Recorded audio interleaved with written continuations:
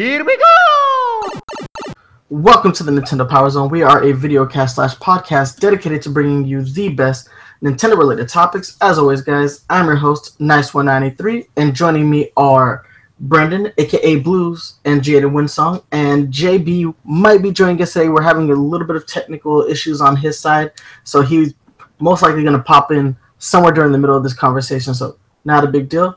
But guys, it's time to go ahead and let's talk about our topic of the month real quick. In 1996, a collaboration between two video game giants, Nintendo and Squaresoft, now called Square Enix, led to an unlikely video game called Super Mario RPG: Legend of the Seven Stars, a turn-based RPG with a Mario twist. The game went on to be a critical success and the perfect swan song for the Super NES, as it was the last game released for the console. A decade later, developer Ubisoft released a pseudo-sequel to its beloved Rayman series on the Nintendo Wii called Rayman Mario+Rabbids.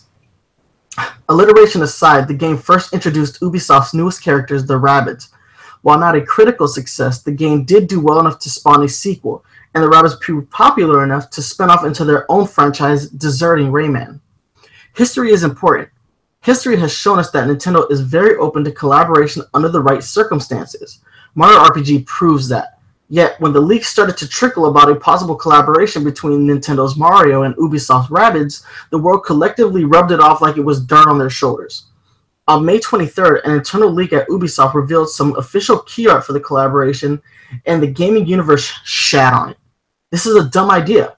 Why is this happening? Rabbids are stupid. Nintendo was desperate, and on it went, until June 12th, 2017, during Ubisoft's E3 press conference, when the game would officially be unveiled to the world. Ubisoft had so much confidence in the game that they opened the show with it, and then the unthinkable happened.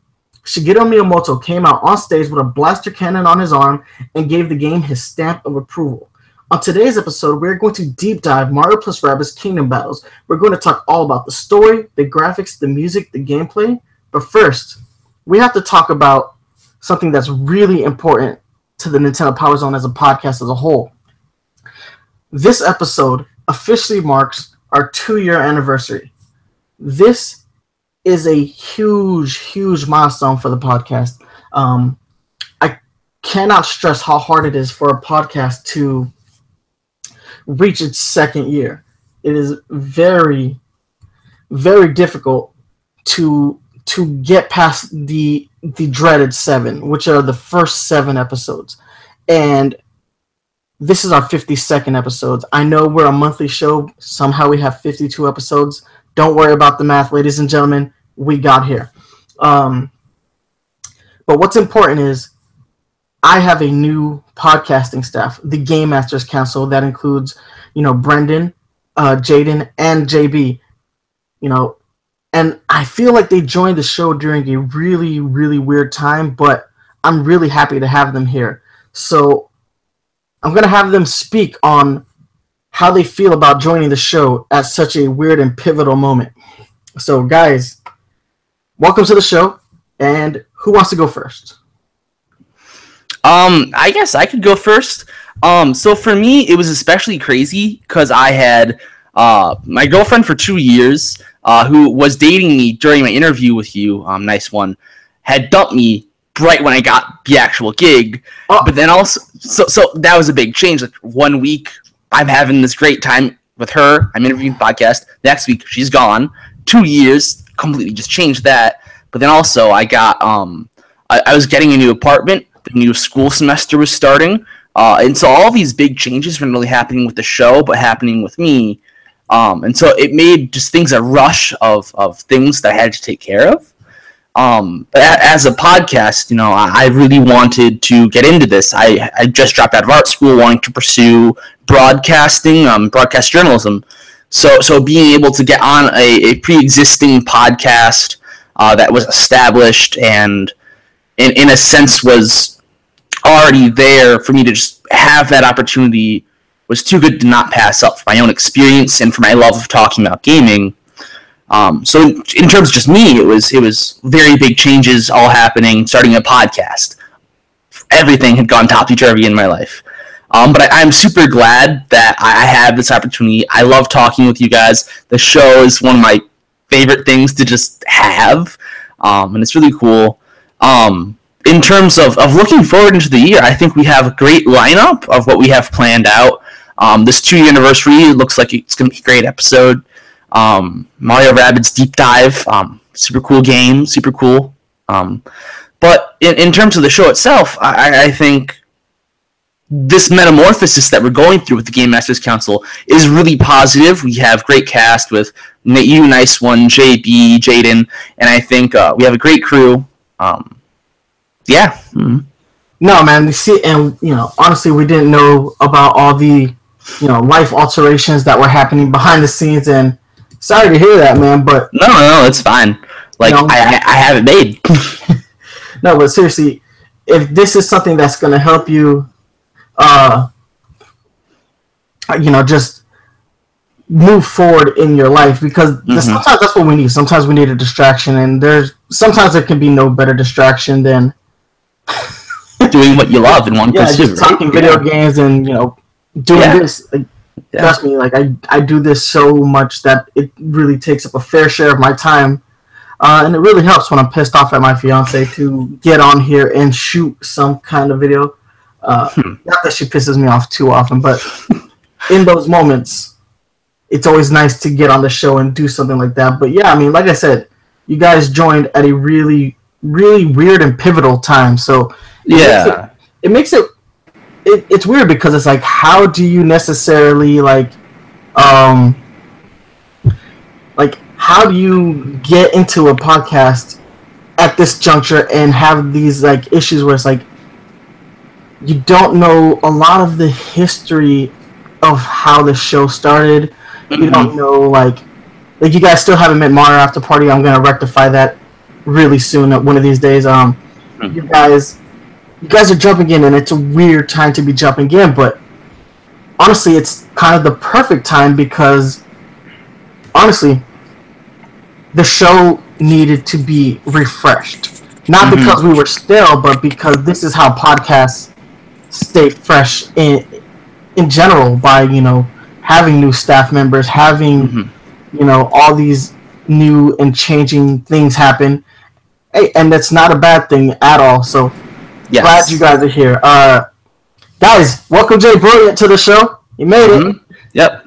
So JB, we are talking about what it's like to have joined the podcast right before the 2-year anniversary, and how weird is that, and what are your general thoughts on joining a pre-established podcast but doing it so close to such a pivotal moment in our history? It's interesting, because I was reading your thing about the 2-year anniversary and how you're so proud that it's been so it's been 2 years, and I'm just like, wow, 2 years. I have no idea what this means. Because like you said, we just joined in, so I'm not sure how to feel about it, but I'm glad to be part of something that's so big.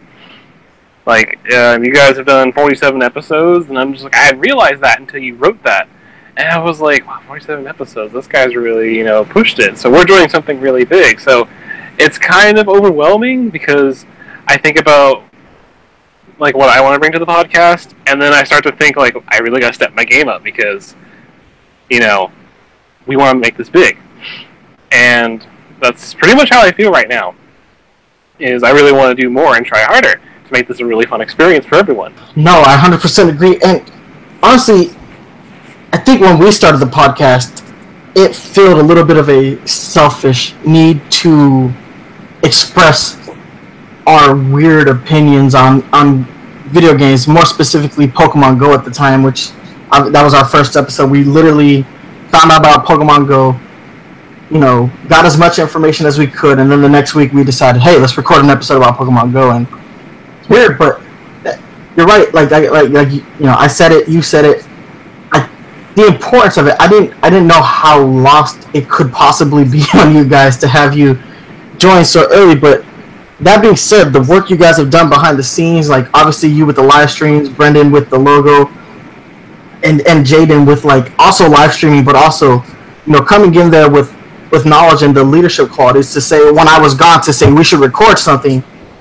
That all of those things have made me extraordinarily proud that you guys are here right now for this second anniversary show. So the only person we haven't heard from is Jaden. So Jaden, how do you feel about being on the show right here, right now for our 2-year? Yeah, it's interesting. You say that it's a very weird time, and I don't feel that at all. I think it's a perfect time. A lot of people have been saying podcasts are dead because the podcast format has changed a bit, but I honestly think that right now, in formats like podcasts and YouTube and Twitch, we're at a really pivotal moment where we may see the entire industry change completely with the advent of things like Patreon, you know what I mean? And things like that. It'll be very interesting to see how those sorts of funding and especially with YouTube, with the YouTube apocalypse, right? I don't know if any of you guys have heard of that, but we're going to see some very interesting, possibly paradigm-shifting changes in medium coming up in the near future, and that is going to be interesting. So getting into the podcast now, the goal is, at least from my perspective, is to build up and persevere and get through the potential coming apocalypse, so that we could be one of those guys on top in the new future of the new landscape of podcasting. You know what I mean? No, of course, you're right. Like, the adpocalypse took a big hit to a lot of more popular YouTubers. They started losing ad revenue. They started losing sponsorships. They started losing a lot just because YouTube's guidelines changed so strictly. Actually, after you guys joined, we got hit with our first ever sponsorship denial. The first episode we did together was actually hit with one of those may not be suitable for advertisements, and I actually had to appeal that, and we won the appeal. Oh, good. But yeah, I mean, we are labeled as explicit. It wasn't, any advertiser who wanted to join or who wanted their stuff to be on our show. They were duly noted that if their advertised play on our videos, that this is an explicit channel. So, of course, I appealed that virtually instantly. So, and I don't know how many other YouTubers appeal and win, but you're right. There is going to be a paradigm shift because a lot of these YouTubers, they host show formats, like JWits and H3H3, who I'm not a huge fan of, but, they're pretty popular.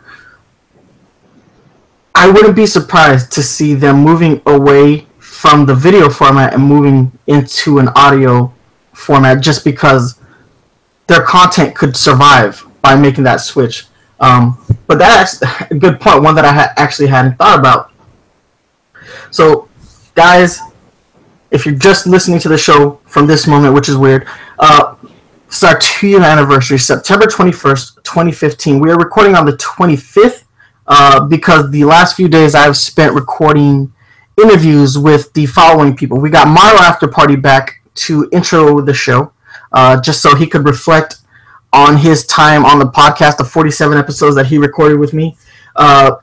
We have the Nintendo Power couple, the official Nintendo brand ambassadors, who they're great people, and I venture to say that the time we spent recording, we built a bridge with each other and fostered a friendship, and I can see us collaborating with them in the near future just because of the good time that we had, and they were open to as much as you're going to hear in the interview that I did with them. And then finally, I spoke with KC of the Switchcast, right now the most popular Nintendo podcast on iTunes. They're up there on YouTube as well. I've been listening to KC podcast since 2007. The guy has a decade worth of experience. He is unmatched, and he was podcasting before it was actually called podcasting. Like, that's how far back he goes, and having him on the show meant a lot to me personally because it was like recognition from somebody who I think had it's recognition from somebody who I admired as a podcaster, but it's also recognition from somebody who is now someone I would consider a peer. And yeah, he was. What? Since 2006, I think he said. Yeah, he was podcasting. Yeah, I didn't realize how big he was. until I was there recording. I was listening to it, I'm like, wow. Sorry, Yeah, I mean, no, you're fine. You're fine. The perfect. No, yeah, that's right. Jay hosted that conversation as I was away from my home computer. I could not do that interview from my standard office. I had to do that in an apartment. It's a really nice apartment, though. Let's not get it twisted. It's a very nice apartment, and I had the nice setup with the Nintendo Power logo behind me on a 65-inch TV, which is badass because that was like my Sports Center moment. I was like, oh snap! It's like I'm on Sports Center because there's a big ass logo right behind me. I was like, that's exactly what I want for the show. I want to get my office set up to do something like that. Personally, I thoroughly enjoy that. No, but having Casey on the show was recognition. From someone who I would now consider a peer, and again, it was one of those moments where I think he would be definitely open to collaboration in the near future. I'm not going to spoil the end of the interview, but I know that the end of the interviews for both the Nintendo Power couple and KC had Jay Brilliant excited, and he's going to have to brush up on his Pokken tournament. But yeah, oh, yes. So let's go ahead and transition because we got a lot to cover today. So I think it's important that we talk about what we're playing. So obviously we're going to move into the what are we playing section. So I don't think I've ever had this many games to play in my life at once because I've obviously been I've been playing Mario+Rabbids Kingdom Battle almost non-stop. But in the moments that I'm not, I've been doing a lot of Splatoon 2 Salmon Run, a little bit of Street Fighter, a little bit of ARMS, especially after the update. But on Friday, Pokken Tournament came out, and I'm all about that game right now, man. I like the improvements a lot. I like the portability of the game. And there's going to be a deeper review coming soon. Probably by this Friday, I'm going to do another video review for that game. I'm probably going to do it as an addendum to the original video review I did for the original Pokken Tournament. I believe I gave that game at 8.4 when it first launched. Do I give it a higher score this time? You're just gonna have to come to the channel on Friday and find out. But guys, what are you playing? Who wants to go first? So I've been playing Pokken as well. It's only been a few days, but my Sceptile is still as good as ever, so I'm really hyped about that. But I've been doing a lot more social gaming too. I've been taking my Switch to people's houses. There was a housewarming party I went to. Friday. And I'm like, okay, we gotta play Pokken. It just came out, so I bring in Pokken. We set it all up, and everyone's having a good time with the 1v1s. Then, like, more people wanted to join, so we switched over to ARMS and Mario Kart for a little bit.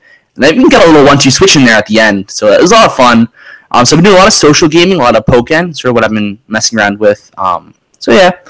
No, I'm surprised I'm not playing an RPG. I usually like playing things competitively online and like on the side going deep into an RPG, but just social gaming and whatnot. So yeah. Hold on. I got to add an addendum. So I've also been playing Octopath Traveler, but you just reminded me that Hurricane Irma obviously came to Tampa, so I bunkered down with my family. I had my fiance, my mom, my dad, my brother, and his wife and their daughter. We were all just sitting in the living room because obviously the hurricane was so important that it preempted football. Which actually upset me because I'm like, there's a Cowboys game on right now. Should be watching that. Yeah. So we broke out 1-2. We broke out 1-2 switch, and my whole family played 1-2 switch, and it was funny watching my parents play the mini game where you have to break into the safe cracker mini game. Oh, yeah. My dad was so mad that he could not beat me, and he wouldn't let me stop playing. He would not let me stop playing. My dad is 57 years old, and he's competitive about breaking that safe, man. Oh yeah, he has to win. He never beat me though. He never beat me, but he got pretty good. He would get, he'd always get the first one before me, but then I'd get the first one and then the second one, and this is just a lot of fun to just. It's been a long time since I played a video game with my dad, so probably since I was little. So That was actually a pretty funny moment watching my dad attempt to beat me at a game. I've been playing a lot of Mario+Rabbids for the live stream, and honestly, that's been the only thing I have been playing recently. I have yet to get my copy of Pokken yet, and I am dying to get it so much, because that is going to eat into a lot of my time once I pick it up. No. I really applaud you for the amount of streaming you've done. You went like damn near 7 hours on day one. Day one, it's like 6 hours, 56 minutes. Like, I got up from that, and I was just like, oh, I can feel this! Oh, but it's commitment. That is the pain. It was funny, though, you know, because I was obviously there during the stream. I was watching, interacting. It was funny because when I had gotten much, by that point, I was on the second world and nearing the end of it. So watching you start it from scratch was like, oh, I wonder how they're going to tackle these issues. And I'm like, fun. I was like, oh, he's made the game super hard for himself. He did not do the pixel pack. He just left that. No, because I was just... Usually stuff like that comes with it, I'm just like, I don't really care about that, because I like to play games on medium mode. And from my experience, the free stuff you get is made to make the game easy. I don't like that. I want to see what the game has for me. That's how you learn. That's how you get better.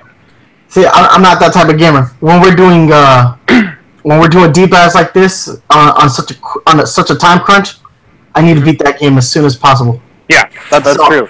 I had to make that game as easy as possible. So I didn't try to perfect anything after the first world. I didn't, which, you know, my brother's giving me a lot of crap for because he's also playing the game. And he's like, "Oh, I'm only on World 2.8 because I perfect every stage. I won't leave." I was like, "Shut up."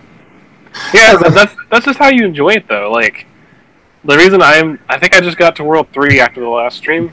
Like, I've only been playing it when I stream because I like to, like, when I do a stream, it's progression. I don't want people to miss out on it.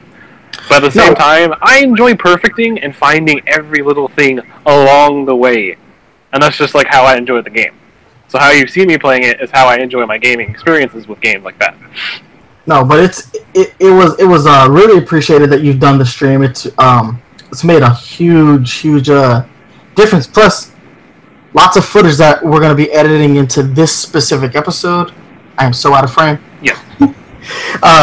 Yeah, there's going to be a lot of footage that we're going to add to this episode that I think is going to just fit in really nice. And both you and Jaden did a really good job on your streams. And like I said, people are going to watch this video, and for the first time ever, we're going to have like our own footage. You know, we're not using trailers or stock footage of a game. We're showcasing gameplay that this team put forth. All right, so Jaden, what have you been playing lately, brother? Well, I've actually had this really bad habit of juggling multiple games at the same time, which is why it takes me forever to play through things. It's a bad habit I have, and I need to break it. But right now, I'm playing through on the Switch. I'm playing through Rabbids, and I'm trying to finish it up for Friday because I need to. Xenoverse 2 launched on the Switch. And I really love that game, so I'm gonna play it through again on the Switch. So hopefully I'll have Rabbids finished by then. On the 3DS, I'm playing through Monster Hunter Stories, which is a lot of fun, surprisingly. Big Monster Hunter fan, and so I figured I'd try this new format out with that particular game. And needless to say, I've been very pleasantly pleased. I'm hoping to finish that up by the end of the week too, so I can start Metroid. And on the PC, I'm playing Final Fantasy 14 because I need to scratch that MMO itch at least once a week, and Total War Warhammer because that game's don't play it. It's addicting. It'll just you'll start it at 5 p.m. and all of a sudden it'll be 5 a.m. the next day, and you're like, where the hell? Why is the sun up? So. That's it. A lot of stuff, and there's not enough hours in the day to finish everything. That's the way it is. Definitely not. That's just a lot of games. Like, I think between the four of us, we just listed off like 10 games. That's a lot of games. Oh yeah. Let me tell you, Must Run Your Stories is not a necessarily short game either. It's a JRPG developed by Capcom, and God, they it's probably a 40-hour game. So, I mean, between that and Rabbids, depending on how you want to progress through that, like I'm only halfway through the game right now, and I've probably put in 20 hours. Mostly because it's the 20, probably 30 hours, but I have that perfectionist thing. I gotta go back and perfect things, or else it drives me nuts. Yep. I hear you. So, yeah, getting through all these games at the same time is the worst. It's really bad. I can't play that many games at once. If I'm gonna break up a game with another game, it's mostly a game that I can pick up and play. So most of the time, it's gonna be a fighting game. I really went hard on Street Fighter again for a while, Ultra Street Fighter 2, just because it's a really good game for the Switch. Oh, by the way, just a quick little update, not something we can spend too much time on, but Ultra Street Fighter 2 sold more on the Switch in its first week than Marvel vs. Capcom Infinite sold across all platforms. That's funny. That is weird. That is I'm honestly weird. forgot about surprised. Infinite has been getting wrecked, just smeared, absolutely. With so I mean, a lot of it I think had to do with the art direction. People were not happy with it, and so when they announced that they were changing it, I think it was just a case of too little, too late. Well, the FGC is so finicky. I mean, there's a lot of other issues with MVCI that are, I don't know, they kept me away from the game, and I mean, I still intend to buy it, but I mean, it came out the same week as Pokken, so I decided to get Pokken over it. The simplified control schemes that they added, where now you can button mash and you can get combos off. That takes away a lot of the skill element from a game like MVCI. So I know a lot of people were, complaining about that. Obviously, the art direction, which I didn't actually think was that bad. I mean, it's not the worst, but it's definitely not as pretty as it was on the during the PS3 era. But Oh yeah, you have to, at some point, they have to make the game functional. And when you're only looking at a character on a 2D plane, do they have to look? Do the 3D models of the character have to look that good? Personally, I don't believe so. I mean, as long as the gameplay is solid, but like I just said, there are issues with the gameplay itself. So, I mean, that being said, I still don't think it's a bad game. I mean, it's obviously the game that the FGC is going to have to embrace, just because of how aged Marvel vs. Capcom and Ultimate Marvel vs. Capcom 3 are. You got to put those games down. You got to give way to the newer games, where you end up like the Smash community, segmented. oh yeah. And the Smash community has been pretty segmented because you have a group of people that either play Melee or they play Smash 4. There's no one definitive Smash game that rules the FGC as far as this is the primary game. Although Smash 4 is getting larger, player numbers, but I could see the same segmentation happening with Marvel if more people don't just stop complaining and get on board. But neither here nor there. I just thought that was an interesting fact that the Switch version of Ultra Street Fighter 2 could outpace, 20-year-old, 25-year-old game outpacing, a game that's been out like a week. It's kind of shocking news. Yeah, I think a lot of people have also been more hyped for fighters, BB fighters, as well.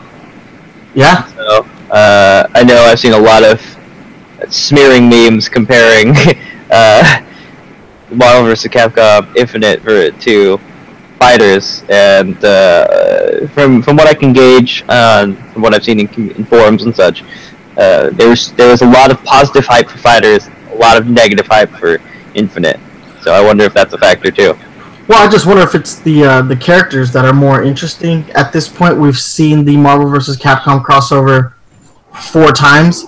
I wonder if that's factoring in, and we haven't really had like a real Dragon Ball Z fighter. We've had like those like arena battle games, but especially for a long time. But we haven't had like a traditional 2D Dragon Ball fighter since like the PS2 era, and that was like Dragon Ball Butoden 1, and then they kind of shifted to that more arena style after that game. So it's definitely interesting to see them go back to a more traditional fighter. Plus, obviously, it takes a lot of cues from Marvel vs. Capcom with like the 3 fighter system. Where one player controls 3 fighters. That interesting take on a Dragon Ball game. All right, but let's go ahead. We'll move into our first commercial break, and then when we come back, we're going to talk about Mario+Rabbids Kingdom Battle. So.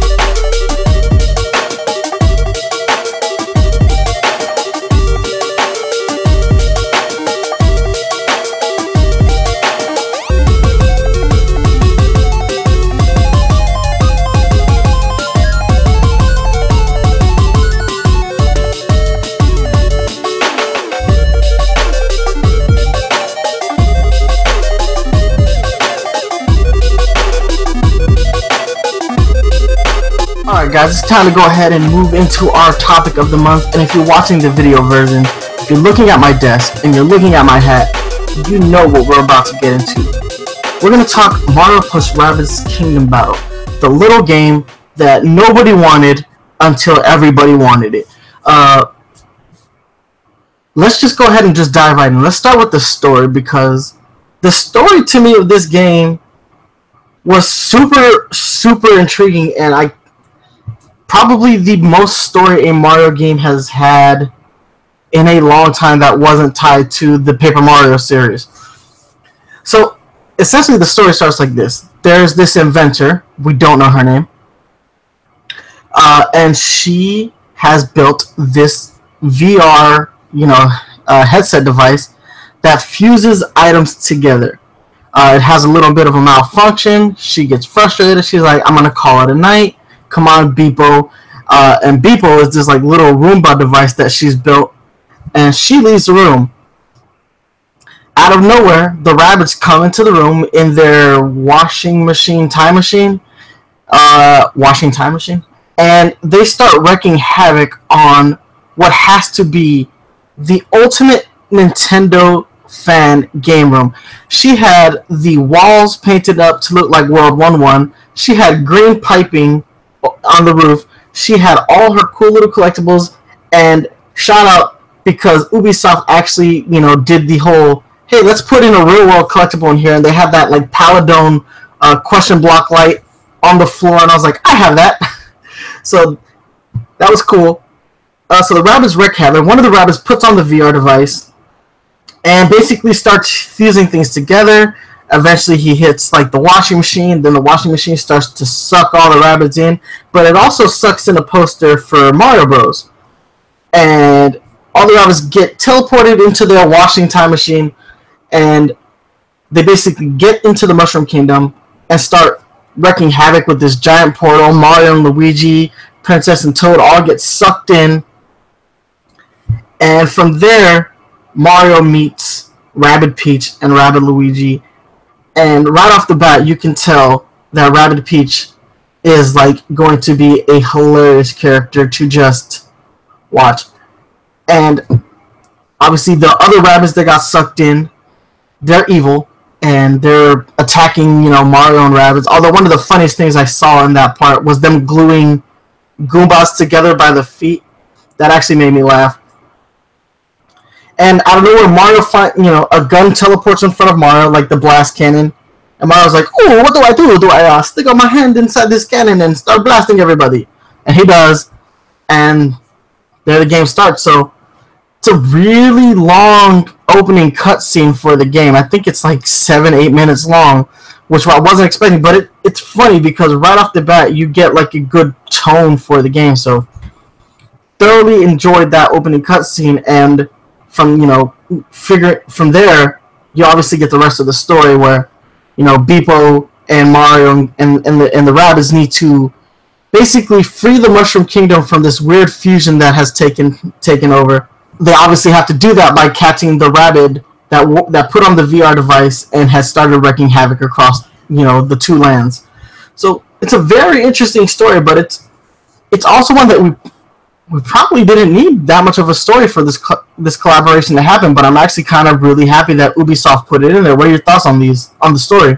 Well, I mean, you pretty much covered a lot of the background, and so I don't have any comment there. But what I found so interesting in such what I was very impressed by was the amount of story being told without needing the fully fledged 3D triple A voiceless kind of talent that we've come to expect out of a lot of these AAA titles. I mean, not just picking on Activision and Call of Duty, but I mean even Ubisoft with I think it was Assassin's Creed. Yeah, Assassin's Creed.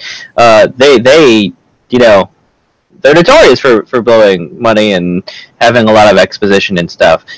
And so I was very impressed with how well they were able to tell a good story, an interesting story, and a compelling story with so little being said by the actual characters. Most of the exposition, all of the exposition, really, is done by Beepo.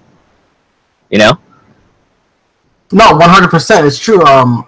It's pretty much the standard Mario, pantomime that you get, where Mario basically reacts to most things versus speaking on them. Other than his wahoos and here we goes, all that. He does. You don't see a lot of that, but it's really.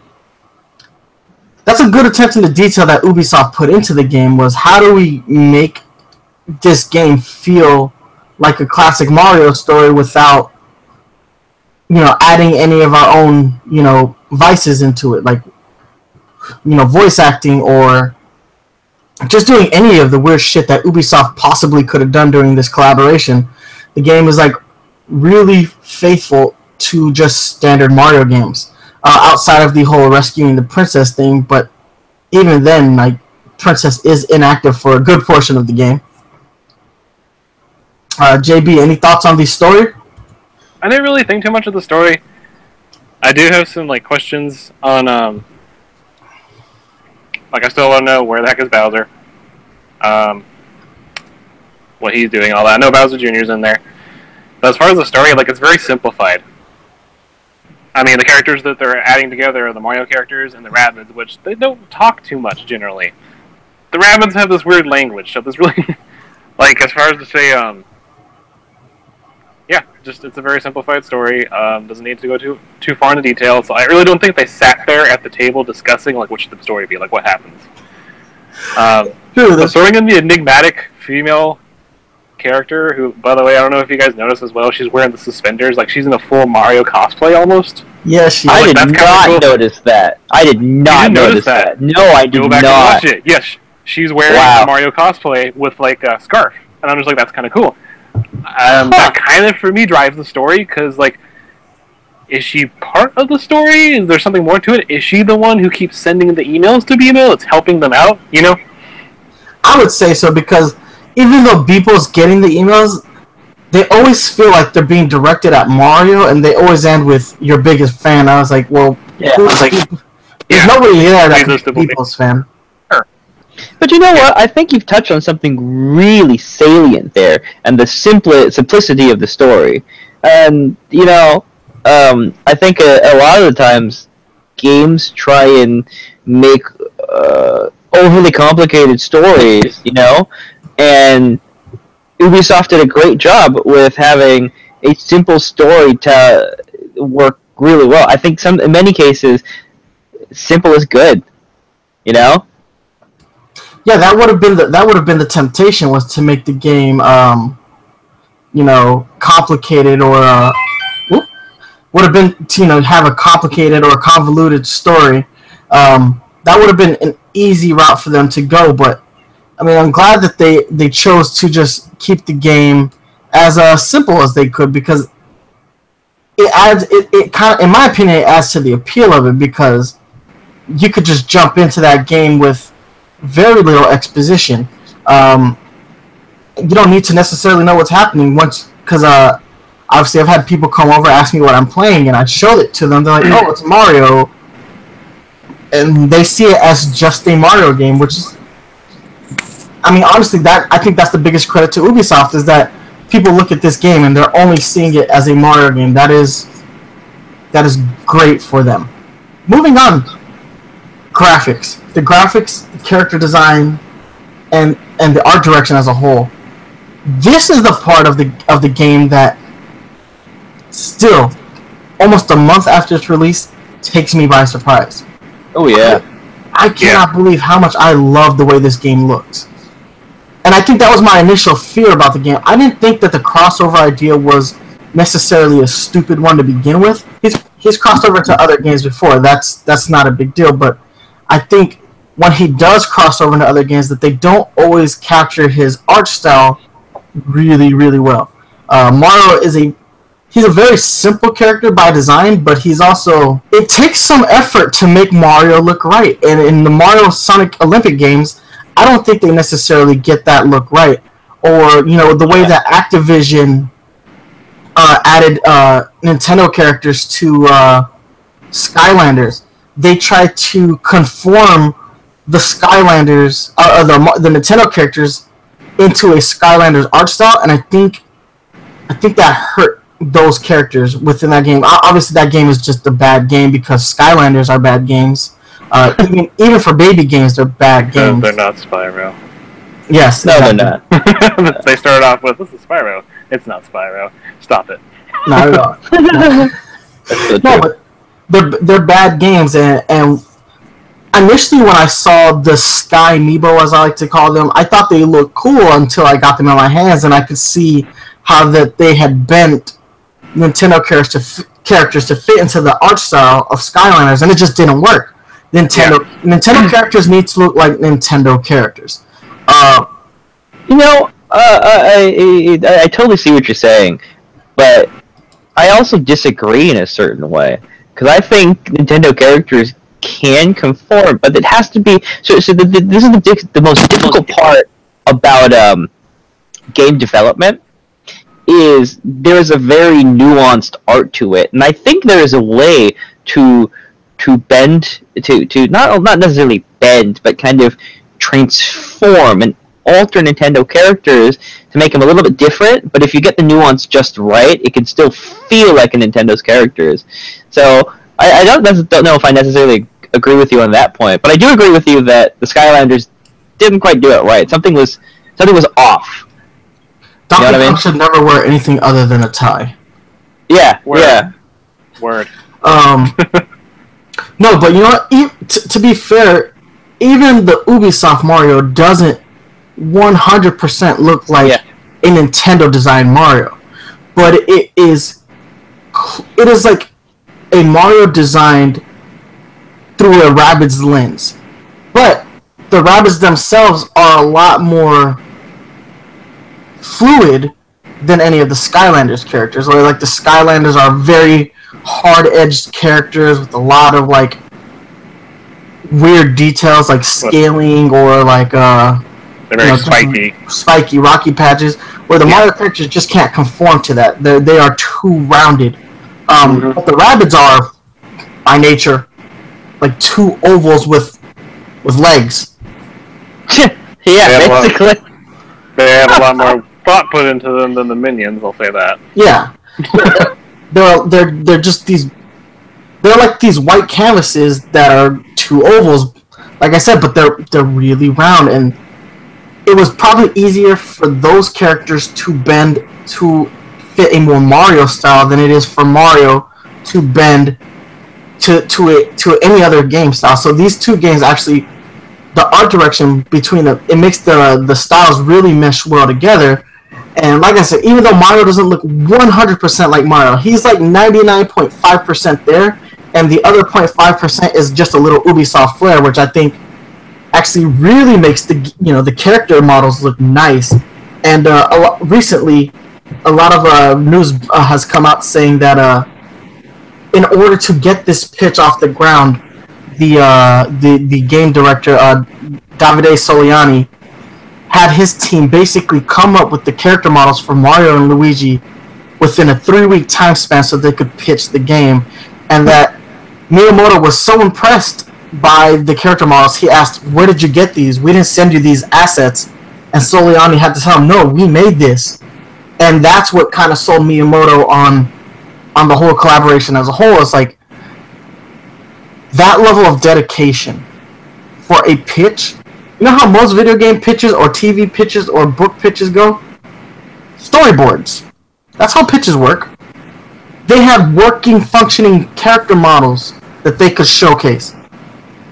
If that doesn't show the dedication that Davide Soliani and the team at Ubisoft Paris and Ubisoft Milan had to making this game look and feel good, nothing else will. So it was definitely a passion project for those two Ubisoft teams that developed this game, and the character models I think are a benchmark. They look great. I mean, I got them here on the table.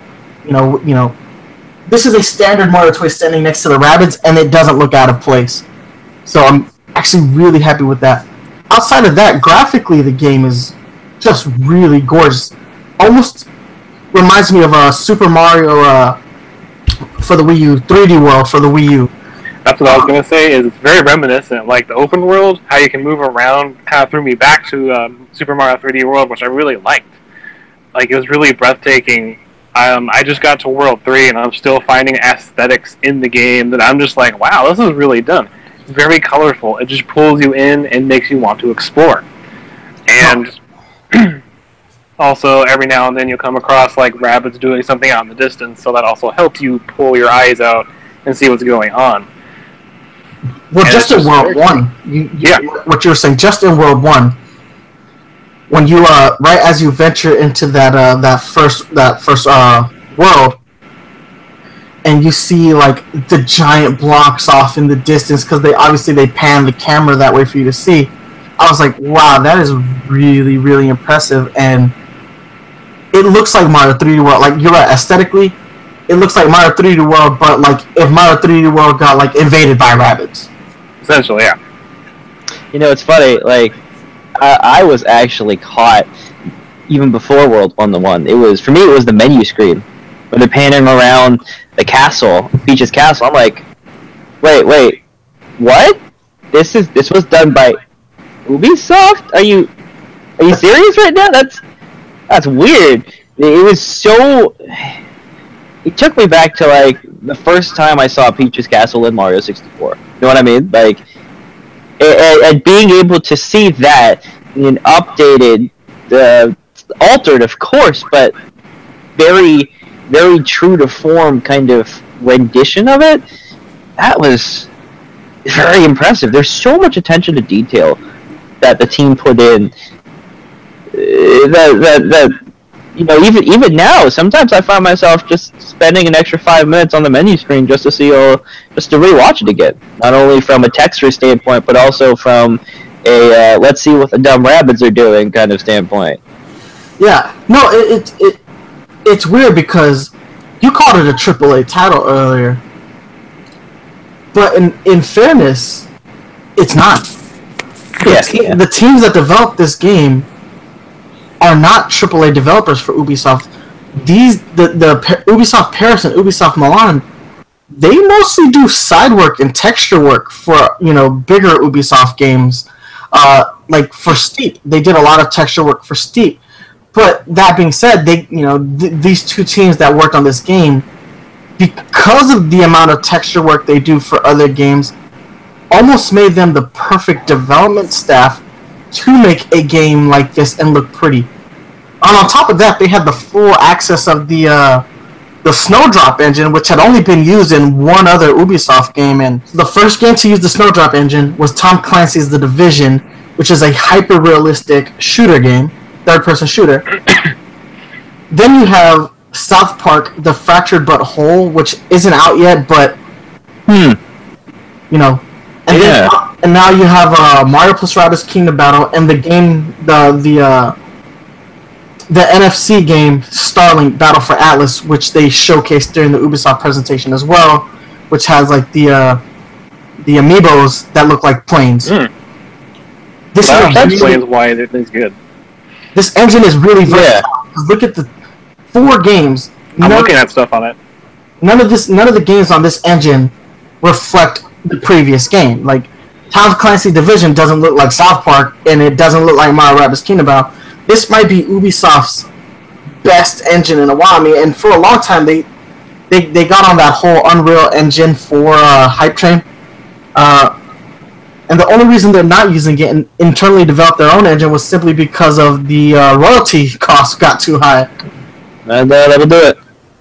But Ubisoft Paris and Ubisoft Milan having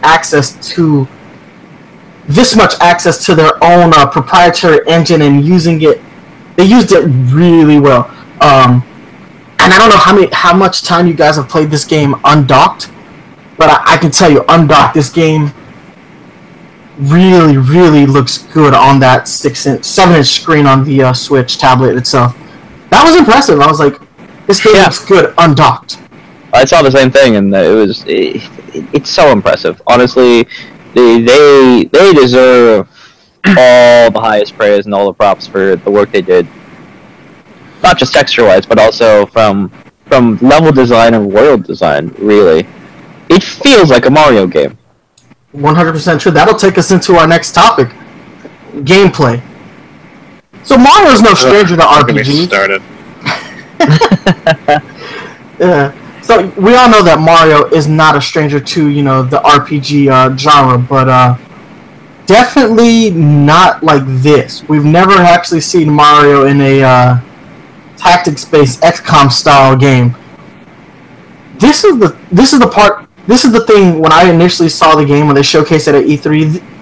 Yes, the game looked good. Yes, like the trailer they have got me hyped, but it was the gameplay that got me hyped. I was like, holy crap, this is Mario XCOM without actually being called Mario XCOM. That's what initially drew me in, but as I'm playing it, I realize how much deeper it goes than XCOM. You have so much more freedom of movement that the XCOM games do not give you, because you're chaining attacks left and right in this game. Like, you're bouncing, you're dashing into an enemy, then you're running to a teammate, you're bouncing off that teammate, you're jumping onto a higher platform, and then you're attacking from that top position. The XCOM games are great games. Never want to say anything bad about the XCOM games, but they could learn something from the freedom of movement that Mario+Rabbids has allowed for. And I know those games are more grounded in reality than Mario+Rabbids Kingdom Battle, but still, just the freedom of movement, in my opinion, makes this game stand out more than the XCOM series. And I was like, really impressive. On top of that, we have, like Jaden said, there's amazing stage design, which fully takes advantage of all those movement options, and just everything about this game. The gameplay is so impressive to me. I was gushing over it. Like, I just don't want to put the game down. Like, but at the same time, I don't want to beat it too fast either, because every time I play it, I enjoy it so much. Like, you had your 7-hour streaming session, but the first day I played it, I racked up 17 hours. Yeah. 17 hours is all I did. For 17 straight hours, I played Mario+Rabbids Kingdom Battle. I just would not put that game down, because it was just, the gameplay, man, was just that much fun. No, I think you're absolutely right on that level. I played a lot of XCOM, and so, honestly, when I first saw the parallel, I really didn't think it could work. But actually seeing the gameplay in action, what really sold me on it was when they had that the I think it was E3, but they had the trailer showing the chaining movement attack. That was really what sold it to me, and because I don't think I cognitively recognized at the time, but there was a part of it that realized, oh wait, that is going to create a very interesting mechanic for strategical placing. No, and that's kind of what the whole game is about. Is like, especially the missions, like the escort missions. Mm-hmm. How do I get Toad here while keeping him protected, but also maintaining the ability to attack? Yeah. Like, all these things come into play, and I guess we could talk about, well, since we're here on gameplay, boss battles and mid-boss battles. Some great boss battles and some really, really good mid-boss battles. I'm currently on the last world, and the mid-boss I'm fighting is so devastatingly brutal. He requires... He has the most HP I've seen in the game thus far as enemies are concerned. And he has the greatest range of movement. And then he has a couple of powers. For anybody who's unlocked Rabid Mario, he has that like power where Rabid Mario can draw an enemy in. So it makes that's so devastating. Yeah, this character is so OP that I actually was like, okay, I'm gonna take a couple days off because this boss is just mean. And it's a mid boss. It's the mid boss. I'm like, what is the boss gonna be like?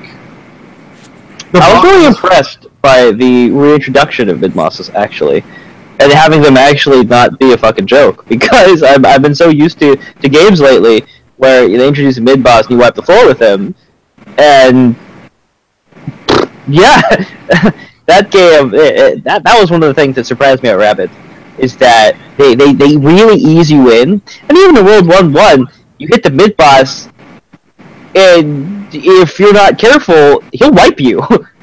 Yeah, that Mario+Rabbids was like, he was difficult. When I hit him, it took me 3 tries, I think, to take him out. We can verify that on the stream later. Yeah. But I mean, I don't think we've actually explicitly said it, but one of the things that made the mid-bosses, or just not just the mid-bosses, but even skirmishes in general, so dangerous, is the fact that a lot of the stuff that you can do in terms of movement, the enemies can do too. And I forget that very often because I'm used to XCOM. I'm like, oh, okay, I can jump off of, I can take Mario, have him jump off of Peach, and then I'll take Luigi, and he'll do the same thing, and then I'll just have him flank.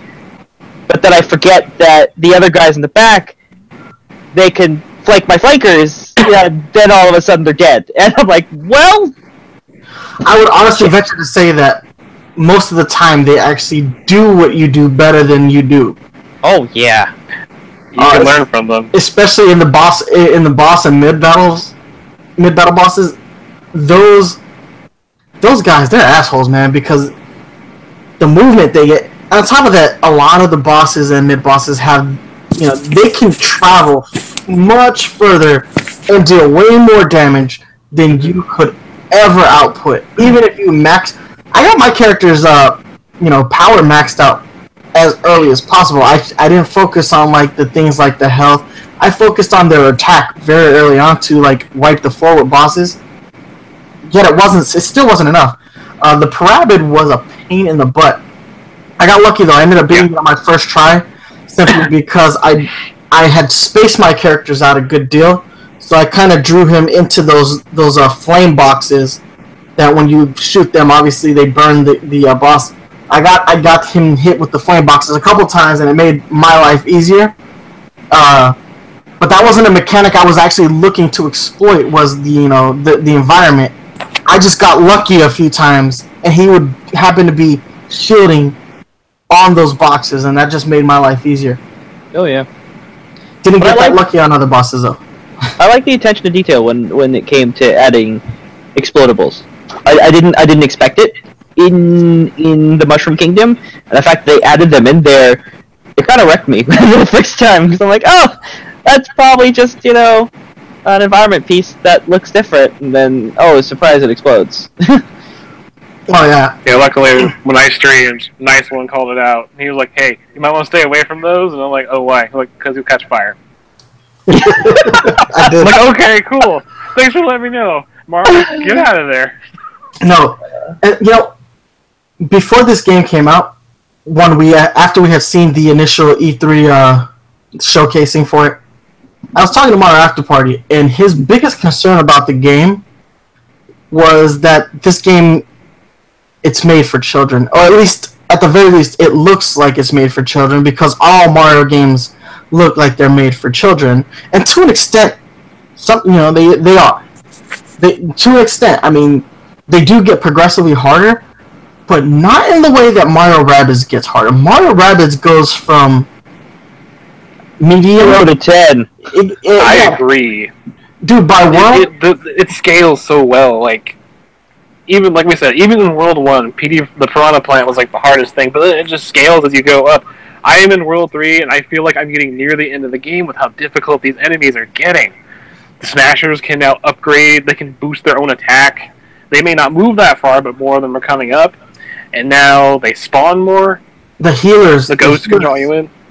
The AI is absolutely fantastic in the game. Honestly, whoever developed and programmed the AI script, props to you, because you did a good job of pissing me off. That's how you know, because you're about to throw the controller and you're like, this is a kid's game, but I'm going to break this controller if this dude ends it. Well, yeah, I mean, you're right, the game scales, but at one point, I wasn't accounting for the game to scale the way it did. So by the time I got to World 3 and I started getting wrecked a little more often, I was like, maybe I need to reassess where I've placed some of these value points. And I had to wipe... Pro tip real quick. I had to wipe everyone clean and start from scratch, and like, let's start making mobility a bigger factor. Let's start focusing on Peach's healing. Which is the best part about the game, is that you're not 100% locked into the choices you make when it comes to the way you divvy up their skill points. Yeah, like right now, the way I built my team has been working so far. I've really put a lot of skill points into like Rabbid Peach and Peach herself with her hopping ability to land next to someone. I'm going to work on that next. But one tip that I found really helpful is getting Luigi and Mario's heroes and Steely Sight in the same regards as get the maximum you can. Because those shots have saved me so many times. Like, Luigi has the ability to knock someone into the air. Mario will still get triggered, and he has 2. I think Luigi has up to 3, I think? Yep. I haven't gotten the 3rd one. He has up to 3. Like, you can mess up a lot of people with those Steely Sights. Like, get those maxed out as soon as you can, because it gives you so many more options. And that's what's so great about the gameplay, is that you don't even consider this, and then you accidentally trigger a set reaction like that. And I'm just like, that's what got me like, this game is fucking amazing. I don't know if they realized they were doing this, but they're like giving you so many options to have so many ways to conquer these things, and just oh god, I'm gushing. Okay. Well, with the hero side, I sometimes forget that it's there, even though I've activated it. Sometimes I will forget, like, because there'll be times where even though Mario has the 2 shots and Luigi has the 3, they'll only take the 1 or 2 necessary to stop one of the bigger ones, and then you'll still have one of Luigi's or maybe one of Mario's active. So on the opponent's turn, when they make the movement, I will sometimes forget that the hero side is still activated and watch them just get critted off the stage. And that's actually one point I'd like to bring up, is I learned from the AI that's a thing, because they get villain sight as well. And I watch them, and they will take their turn, they will like kick someone in the crotch, and they'll keep running, they'll stop, and then they'll activate it as sort of a safety precaution. And I'm just like, let me try doing that. And when you start doing that, it opens a lot more opportunities for you to keep people safe, especially on escort missions. That is a godsend on escort missions. Oh my god, the World 3 Toadette escort mission, I did so well compared to the first one. Oh my god. I was just like, wow. World 3, that Toadette escort mission, I am utterly ashamed to admit how many turns that took me. I think they wanted you to do it in 10, it took me 17 turns. Yeah, because it was such a long level too, and that's why you always, like, they give you the option to scope out beforehand, and I always do that. Yeah, like, no, if you're gonna give me the opportunity. But sometimes, even no matter how much you scope, you just end up being outplayed, and you have to bunker down a bit and clear paths. It sucks. Confession time: I never scope out the stage before I play it. Never. Really? Never. Not once have I gone to look at the stage, because I am such an impatient gamer that I'm always trying to skip the cutscene where they show you the stage, and I've almost activated the easy mode just because I'm just tapping buttons like, come on, I don't need to see the stage. And yeah, I've never looked at the stage. I just do. Yeah. I'm surprised I have as many perfect as I do. I mean, more props to you for doing that. But there's a couple things that we mentioned right there that we haven't explicitly stated in terms of gameplay mechanics, and one of them is the scope. Scope allows you to, before the battle begins, you can actually look to see the stage layout, not the stage layout, but the combat area layout. It helps you basically try and plan before things happen. But as we all mentioned before, even though you plan shit, the AI will find a way to screw you because it's really good. And the other thing that we mentioned was the easy mode. I haven't touched it, but I assume it's there for the kids. But yeah, those are the two things that we just brought up right there that wasn't explicitly stated for those of you who haven't played the game. I have been tempted to activate the easy mode on the current mid-boss that I'm at, just because, like I said, this mid-boss is OP. He is so difficult that the easy mode has looked tempting a few times, but I have yet to do it. I was like, man, maybe I should just hit that button. There's another thing that we mentioned before earlier that we haven't actually explicitly talked about either, and the other thing is the skill trees. When you level, you actually get to level up your characters in the game. It's not static skills, which is really cool, and they actually give you skill trees to put points in so that it can boost your abilities, better movement, better healing, etc., better shots. What do you guys think of it? Oh, I love the skill tree, and I also love that you're not permanently locked into it. If you want to take the skills that you've applied, you totally have the opportunity to reassess the choices you've made, get all your skill points back, and then reapply them in a brand new fashion. Because like I said, there are times where when I started the game, I focused on the power of every character, and there are certain characters who are just not designed in a way where, like Rabbid Peach, she's not really designed with power as a factor. It's more about her healing. And obviously Mario and Rabbid Yoshi are more about range. With Mario being a very mid-rangey character, but Rabbid Yoshi having, I think, the longest range within the game with his primary weapon. And we haven't even talked about secondary weapons. That you're not just limited to the guns that there are in the game. You have a whole wave of secondary weapons that can actually, some of them can output more damage than some of the primary weapons. Like some of Mario, Sentries. Some of Mario's hammers are really OP, but the drawback of them is that to use that hammer, if you don't kill, you are leaving yourself really wide open to a counterattack on the next turn. Oh yeah. Well, I mean, that's another thing that we haven't even talked about at all, is the weapon systems. You can upgrade your main weapons, and the upgrades sometimes take the form of doing more damage, but a lot of the times they just add different effects. Like, one of them will have knockback chance, which is good from the standpoint of you can deal a lot, you can wreck people if you knock them off the stage. Oh yeah. Yes. Knocking out of bounds deals extra damage.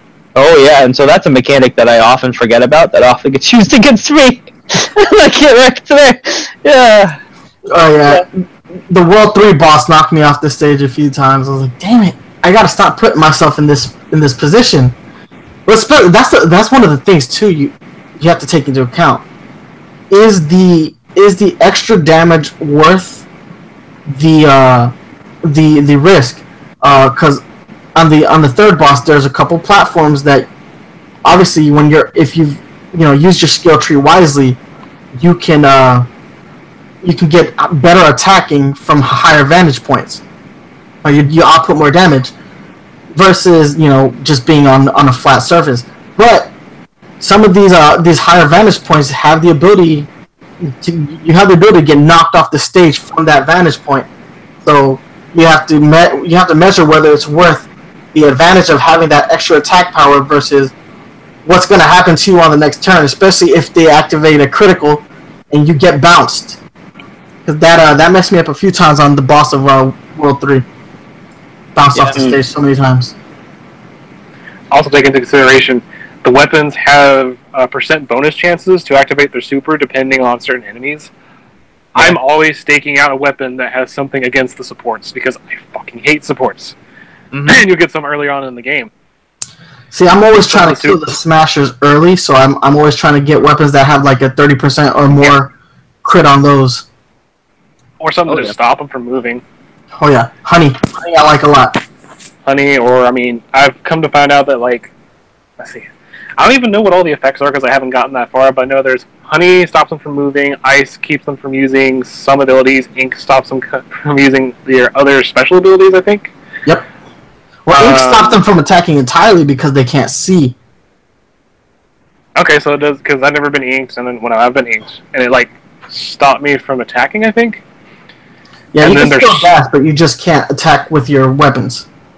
One weapon set, because I'm very strategic when it comes to this game, and I will find like what will give me the biggest advantage is the stone. Yes. The stone saved my butt during the mid-boss battle of World 3 because I kept on keeping the guy there. Rabbid Luigi's stone yo-yo, whatever it is. I forget the name of it, but I kept using it, and then the super abilities are just really nice. And like I said, like when you play the game, keep an eye out for it if it does extra percentage towards an enemy that you just really hate, because those are very useful.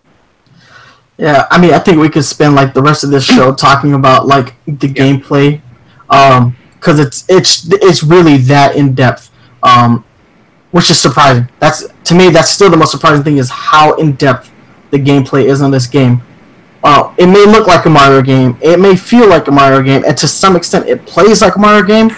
But this is not your daddy's Mario game. This is a legit like game that I just cannot throw enough like shine at Ubisoft for the way they developed this game.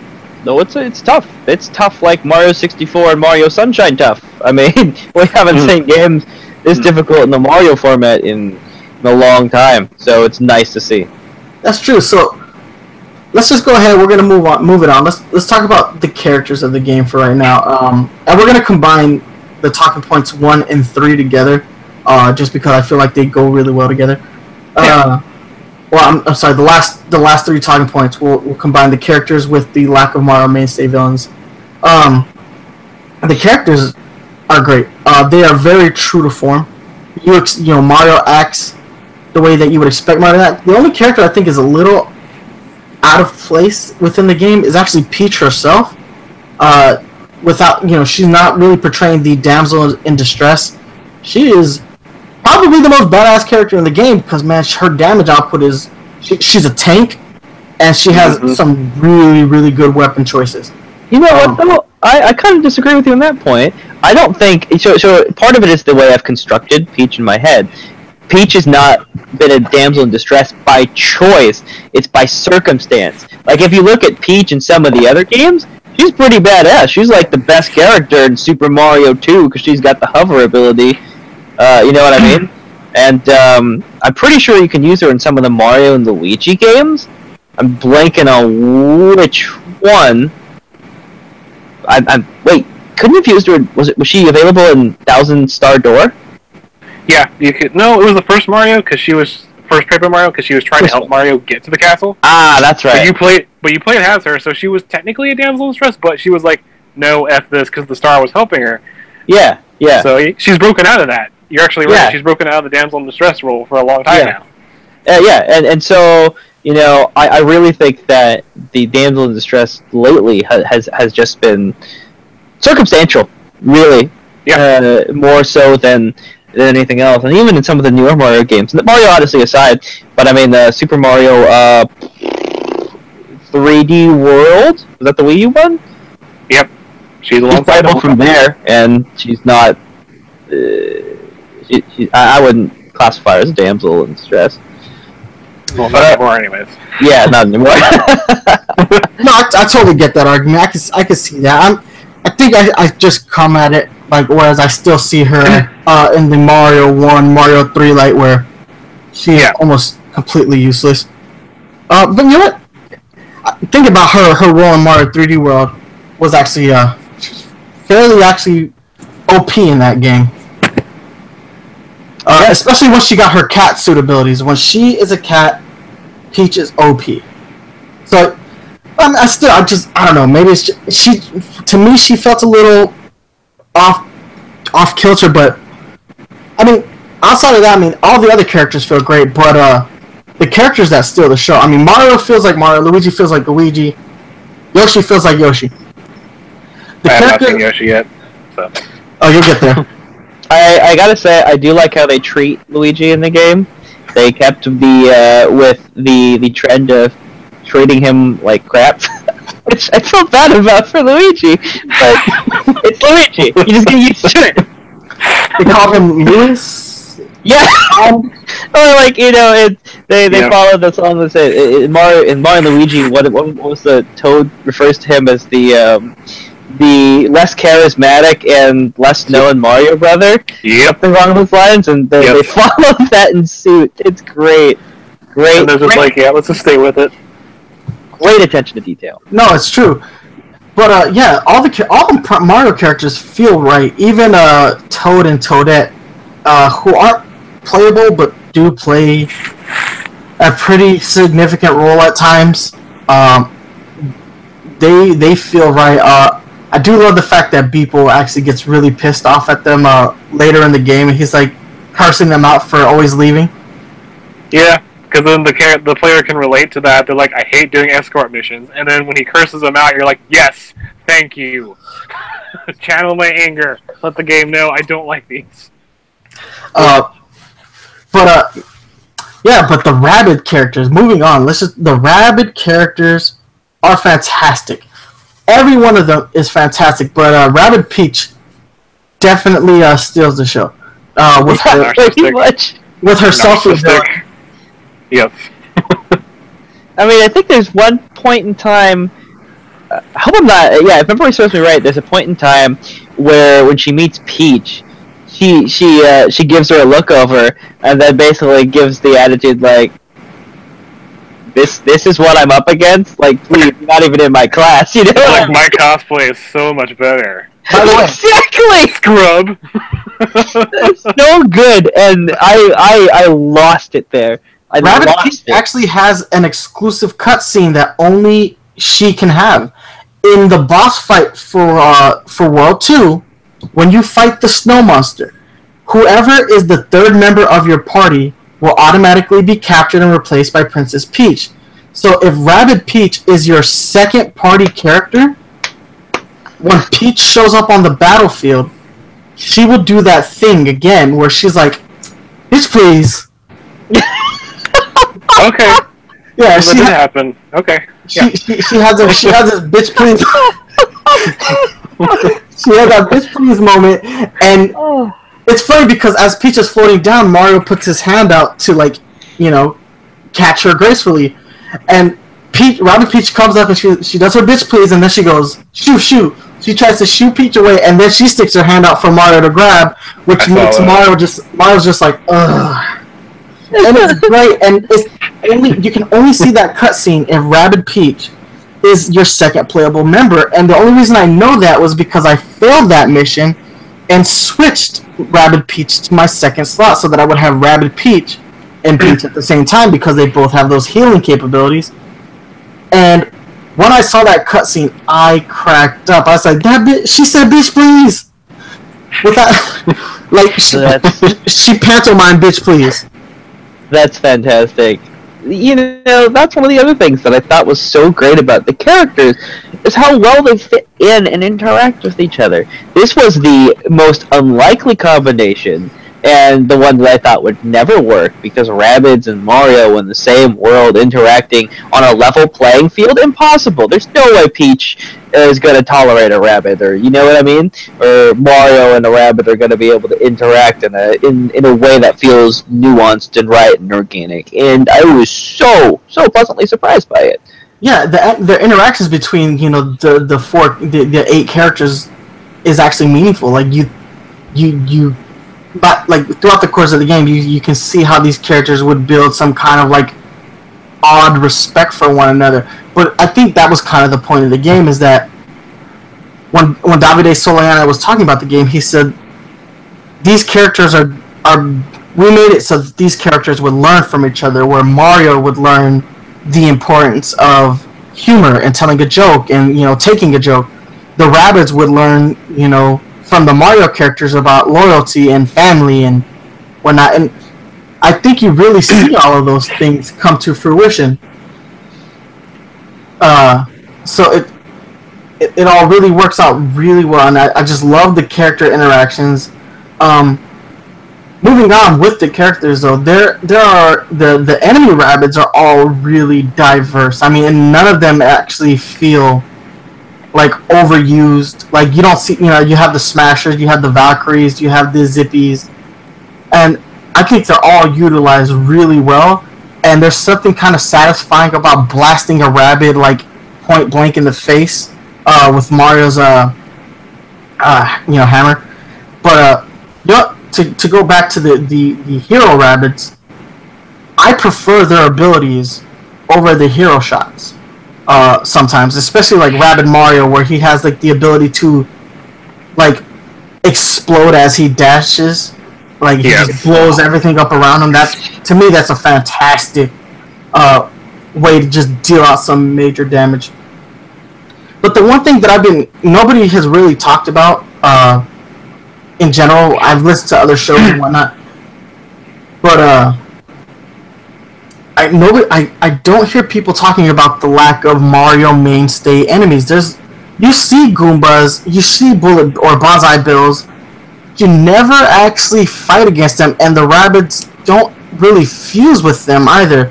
Like, the Rabbids fuse with like some odd things, but you never actually really see like the Mario mainstays. And it was weird. Like, that's the one thing about this game that I feel is a missed opportunity, because I would have loved to see a Koopa Troopa Rabbid, or a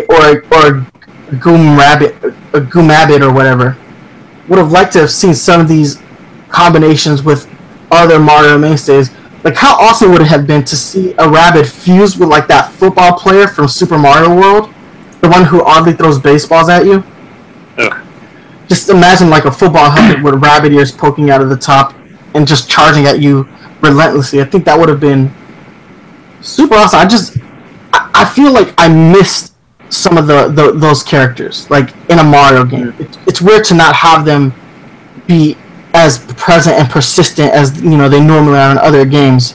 But that being said, the diversity of the Rabbid villains there's so much of it that I didn't think about it too much until I damn near almost beat the game. Like, I'm in the last world now, and that's when it really came to my thought process, like, hey, why are there no Koopa Troopas and Goombas, like, fusions? Can I point one thing out, though? Mm-hmm. There are still boos. Mm-hmm. The boos are there, because I just got done with World 3, so there's one villain, at least, that I know of that's in there, so you can be glad that they're still there. Oh, yeah, they're assholes. Yeah, they are. I freaking hate them. My guess is DLC or Rabbids 2. I would like. I'm about that DLC life. I've already signed up for that season pass, so I'm good there. Also, I don't think any of us have beat the game yet, so there might be a chance that Bowser could be fused with Rabbids. We don't know. I will say this: there is a Wario and a Waluigi, a Rabbid Wario and a Rabbid Waluigi that Mario After Party told me about. He said it was pretty hilarious. Oh God! I guess we should talk about the bosses real quick, since we're talking about characters. Rabbid Donkey Kong. I lost my shit. I lost my shit when I saw that. I was like, really? I love that. I love that, and I really wish they had done more like that. Like all the other villains after Rabbid Donkey Kong, they're cool, but they don't seem as cool as Rabbid Donkey Kong. Yeah, they don't seem as like characterized as Rabbid Donkey Kong. He had his own kind of personality, and just because I also think it's because it's Donkey Kong in the Mario universe. Now, we know that Donkey Kong got his start with Mario way back in the day, so it'd be weird to say that. But you're just like, was Donkey Kong just here? Or did he find that tie? Like, what's going on? Well, no, yeah, because they have done a good job. Like, Nintendo separated those two franchises pretty thoroughly, with a few side games like the Mario Kart games and the Mario Party games. It's actually pretty rare that Donkey Kong shows up in a Mario game in any capacity, so... But I would have to, venture to say that they're probably in the same universe. I mean, I think maybe Mario Odyssey with the new Donk City kind of maybe proves that Donkey Kong and Mario do exist in the same, world. What's the jungle that he lives in? DK Island. Yep. Yeah. So, I mean, I totally see what you mean. I don't think it's far-fetched to have Mushroom Kingdom and DK Island exist on the same plane or same planet, rather. Yeah, and have them be fairly close to one another because Donkey Kong does interact with Mario characters on a fairly regular basis when you think about, the karting games and the party games and whatnot. But seeing that Kong Rabbid was great, and I love that whenever he grabs a Rabbid character, he just sits there and rubs them against his butt. I was like, that is hilarious. He does? Oh crap, that never happened to me. It only happens to the Rabbids. He tends to just pummel the Mario characters, but when he grabs one of the Rabbid characters, he rubs them against his ass and then tosses them a great distance. I was like, that is gross, but hilarious. That's brutal. That was great. The amount of toilet humor in this game is there's a lot of toilet humor in this game, but it's always funny. I'm not surprised that there is because that's how the Rabbids were with their humor. Yeah. And, that was one of the things that I was really, what's what I'm looking for? Reluctant about the game was the level of sophomoric humor, but getting in, they do it well. They do it well. Yeah. I mean, it's as tasteful as you can do tasteless humor. Yeah. That's the weird thing about it. They find a way to do it in a tasteful manner. They don't overdo it. It's not overdone. That's probably the best way to describe it. Like, it's there, but it's always, for the most part, other than Donkey Kong rubbing his ass against the rabbit's face, that's the most, out there the toilet humor gets. Yeah, I mean, it reminds me a lot of very classic Three Stooges kind of slapstick humor, where it's still clean and family-friendly, but it's not like South Park levels of bad. You know what I mean? Yeah. Does that make sense at all? Yeah. Alright. So let's go ahead. We'll move into our final part of this deep dive. Probably my favorite part of this deep dive. If I'm being 100% honest. The soundtrack. So the soundtrack was scored by Grant Kirkhope of Donkey Kong 64 fame and a bunch of great Rare games. This guy is up there, in my opinion, with David Weiss, who scored the original Donkey Kong Country series, and obviously Koji Kondo, who has scored the Mario franchise for basically forever. The soundtrack in this game is just great, and I think it really, for me, the benchmark. There are two benchmark moments in this game. The boss of World 3, who sings this great opera that is completely insulting to the Mario, to the point where Mario has the most intense death stare at the boss. It makes Luigi's death stare look like nothing. Mario gives this Rabbid the greatest death stare of all time. I was like, oh, you done pissed Mario off. So, you done really pissed him off. I'll probably see that. Yeah, you'll be seeing that really soon, but it's this great opera piece that really references a lot of Mario's history, where he's like, your princess is in another castle, or he's like, I've got the blue shell that'll send you to last place. I was like, oh my god, are they really... Wow. Oh, I can't wait for tonight's stream. I want to see this. That opera piece is fantastic. To the point where I would keep failing the mission, and rewatching that cutscene right before the mission starts because it's that good. And then the other benchmark moment for me is, of course, that Rabid Donkey Kong where they're doing like a revitalized score of the Donkey Kong jungle song. That main jungle song is like but they do it in their own way, so they did such a good job. The soundtrack is great, but it's also really subtle. Like it's never like completely like jarring to hear any of the songs you hear. And when you're in the hub world, you hear the Peach's Castle theme. It's a new take on Peach's Castle from Mario 64, but it's done in this very like homage way that it feels great. I'm like, man, Grant Kirkhope just did a really good job of scoring this game, and all the songs feel right at home, and they feel like Mario tracks that have been slightly bent out of proportion because of the Rabbids' introduction into this universe. So, thoroughly enjoyed the soundtrack, and the biggest bummer for me was not being able to, get the collector's edition of this game because it came with the soundtrack, and guess I'm gonna have to get it off of iTunes because they're currently selling it on iTunes. 51 songs on this soundtrack, man.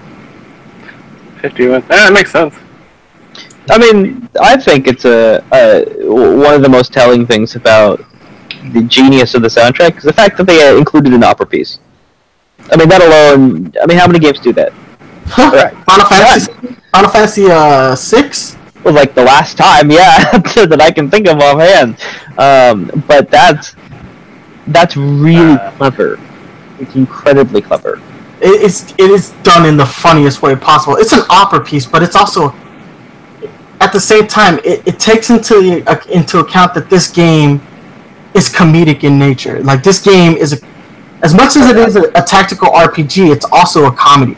Yeah. And it takes that well into account, and I don't know how many soundtracks truly put that much emphasis on the style of game. Like, yes, there are some great soundtracks to some great games, and like the pieces will fit, right? But to see a piece orchestrated in a way that it is completely reflective of the game, that much of the game, I don't think I've ever truly seen that. Like, yeah, we're gonna do an opera piece, but we're going to take full advantage of the fact that this game is 100% comedy, and we're going to run with that, and we're going to make this opera piece as funny as we possibly can. And it's like I said, it's the benchmark moment of the game for me. Once you get to that point, that was when up until that point, I was like, this is a great game. This is a really great game.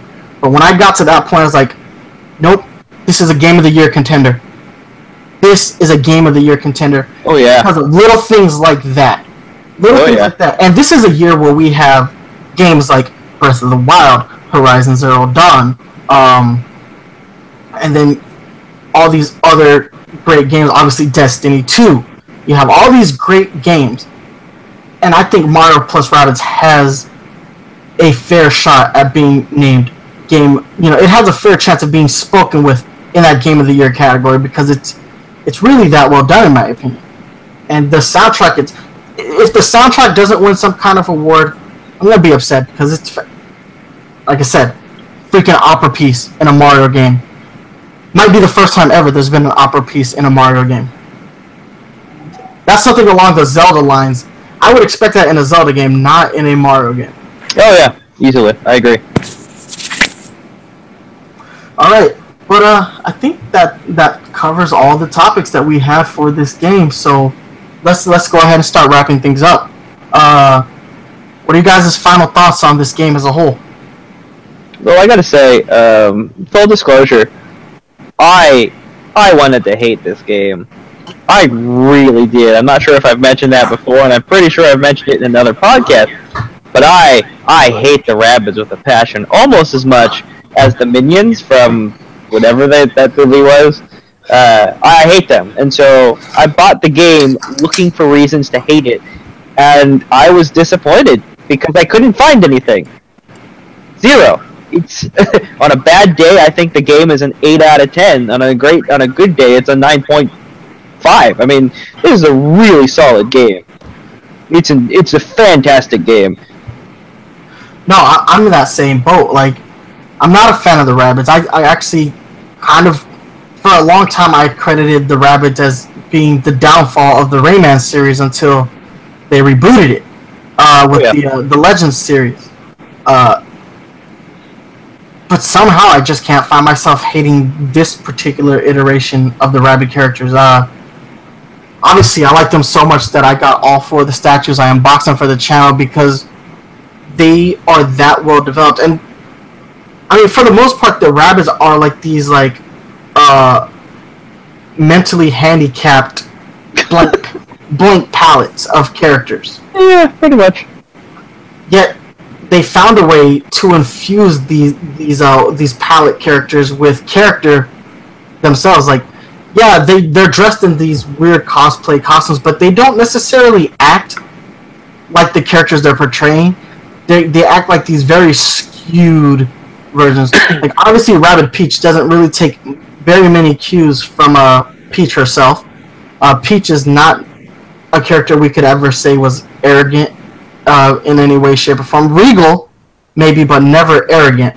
But Rabbid Peach is totally self-obsessed to the point where she's taking selfies even at her detriment. It gets her butt kicked to take a selfie early on in the game. Oh yeah, that's great. Rabbid Mario is full of braggadocio.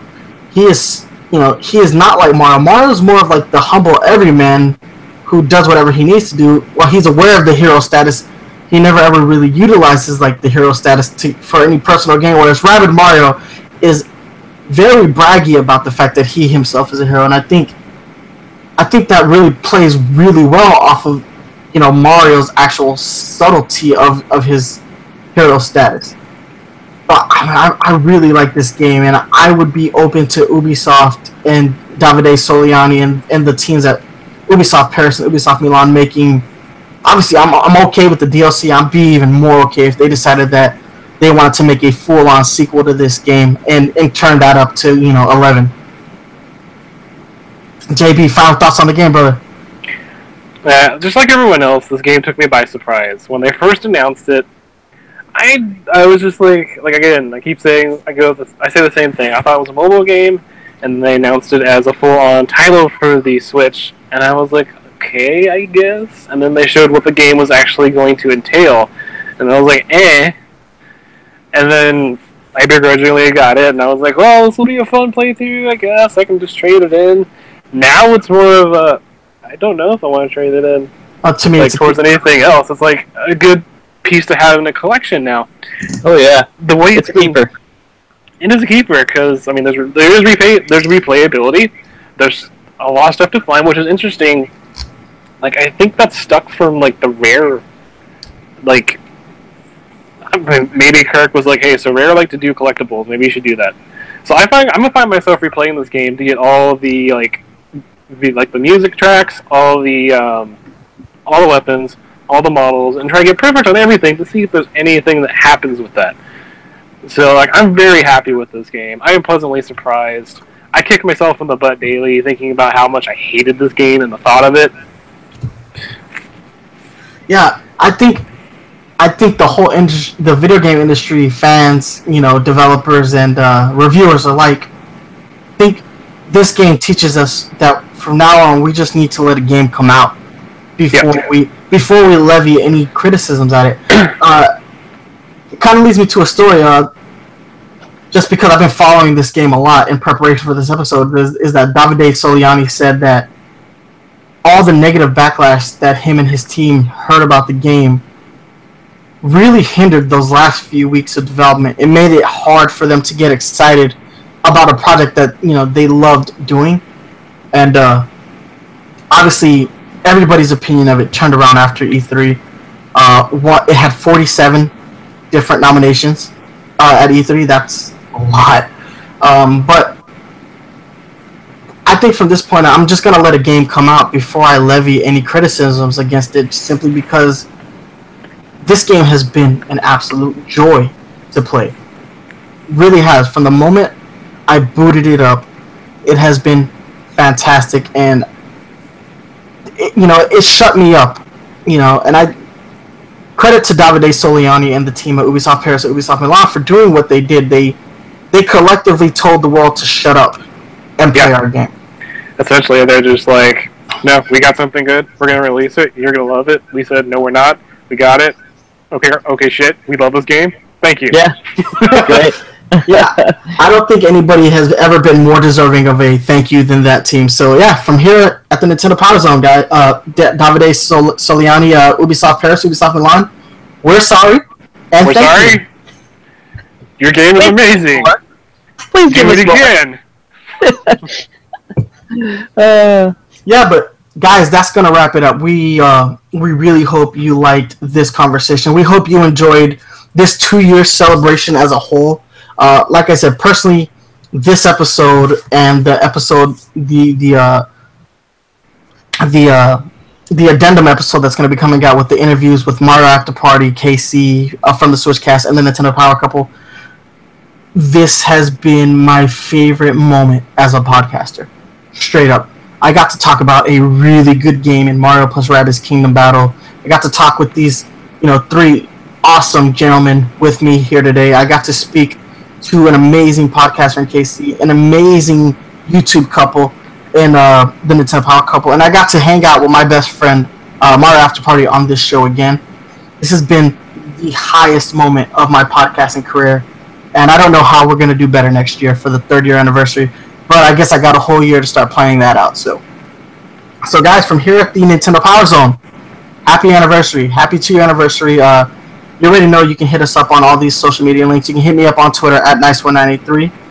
You can email me at nice193@gmail.com. Hit me up on Facebook, facebook.com/Nintendo PowerZone. You can catch the show right here on YouTube, youtube.com/Nintendo PowerZone. Guys, hit them up with your social media links, and let's slide out. Alright, this is Jaden Winsong. You can hit me up at Twitter at Jaden Winsong. I'm also on Twitch. Same thing, Jaden Winsong. I've got a YouTube that I'm setting up as well. Also in the links there should be a NPZ Discord channel that we want to invite you all into as well, so look for that too. Absolutely. JB, right. Social media. So you guys can find me at jbrilliant at Twitter as well, and Facebook. I have a link there. I'm also going to be on Twitch tonight streaming my continued playthrough of Mario+Rabbids Battle Kingdom, so look forward to that. Alright guys, well, like I said, thank you guys for being here for this 2-year anniversary celebration. Brendan, thank you for popping on and giving us your insights on what it meant to be here for our 2-year anniversary. That's going to be it from us. So guys, you already know, stay fresh, and we'll catch you next month, alright? Deuces.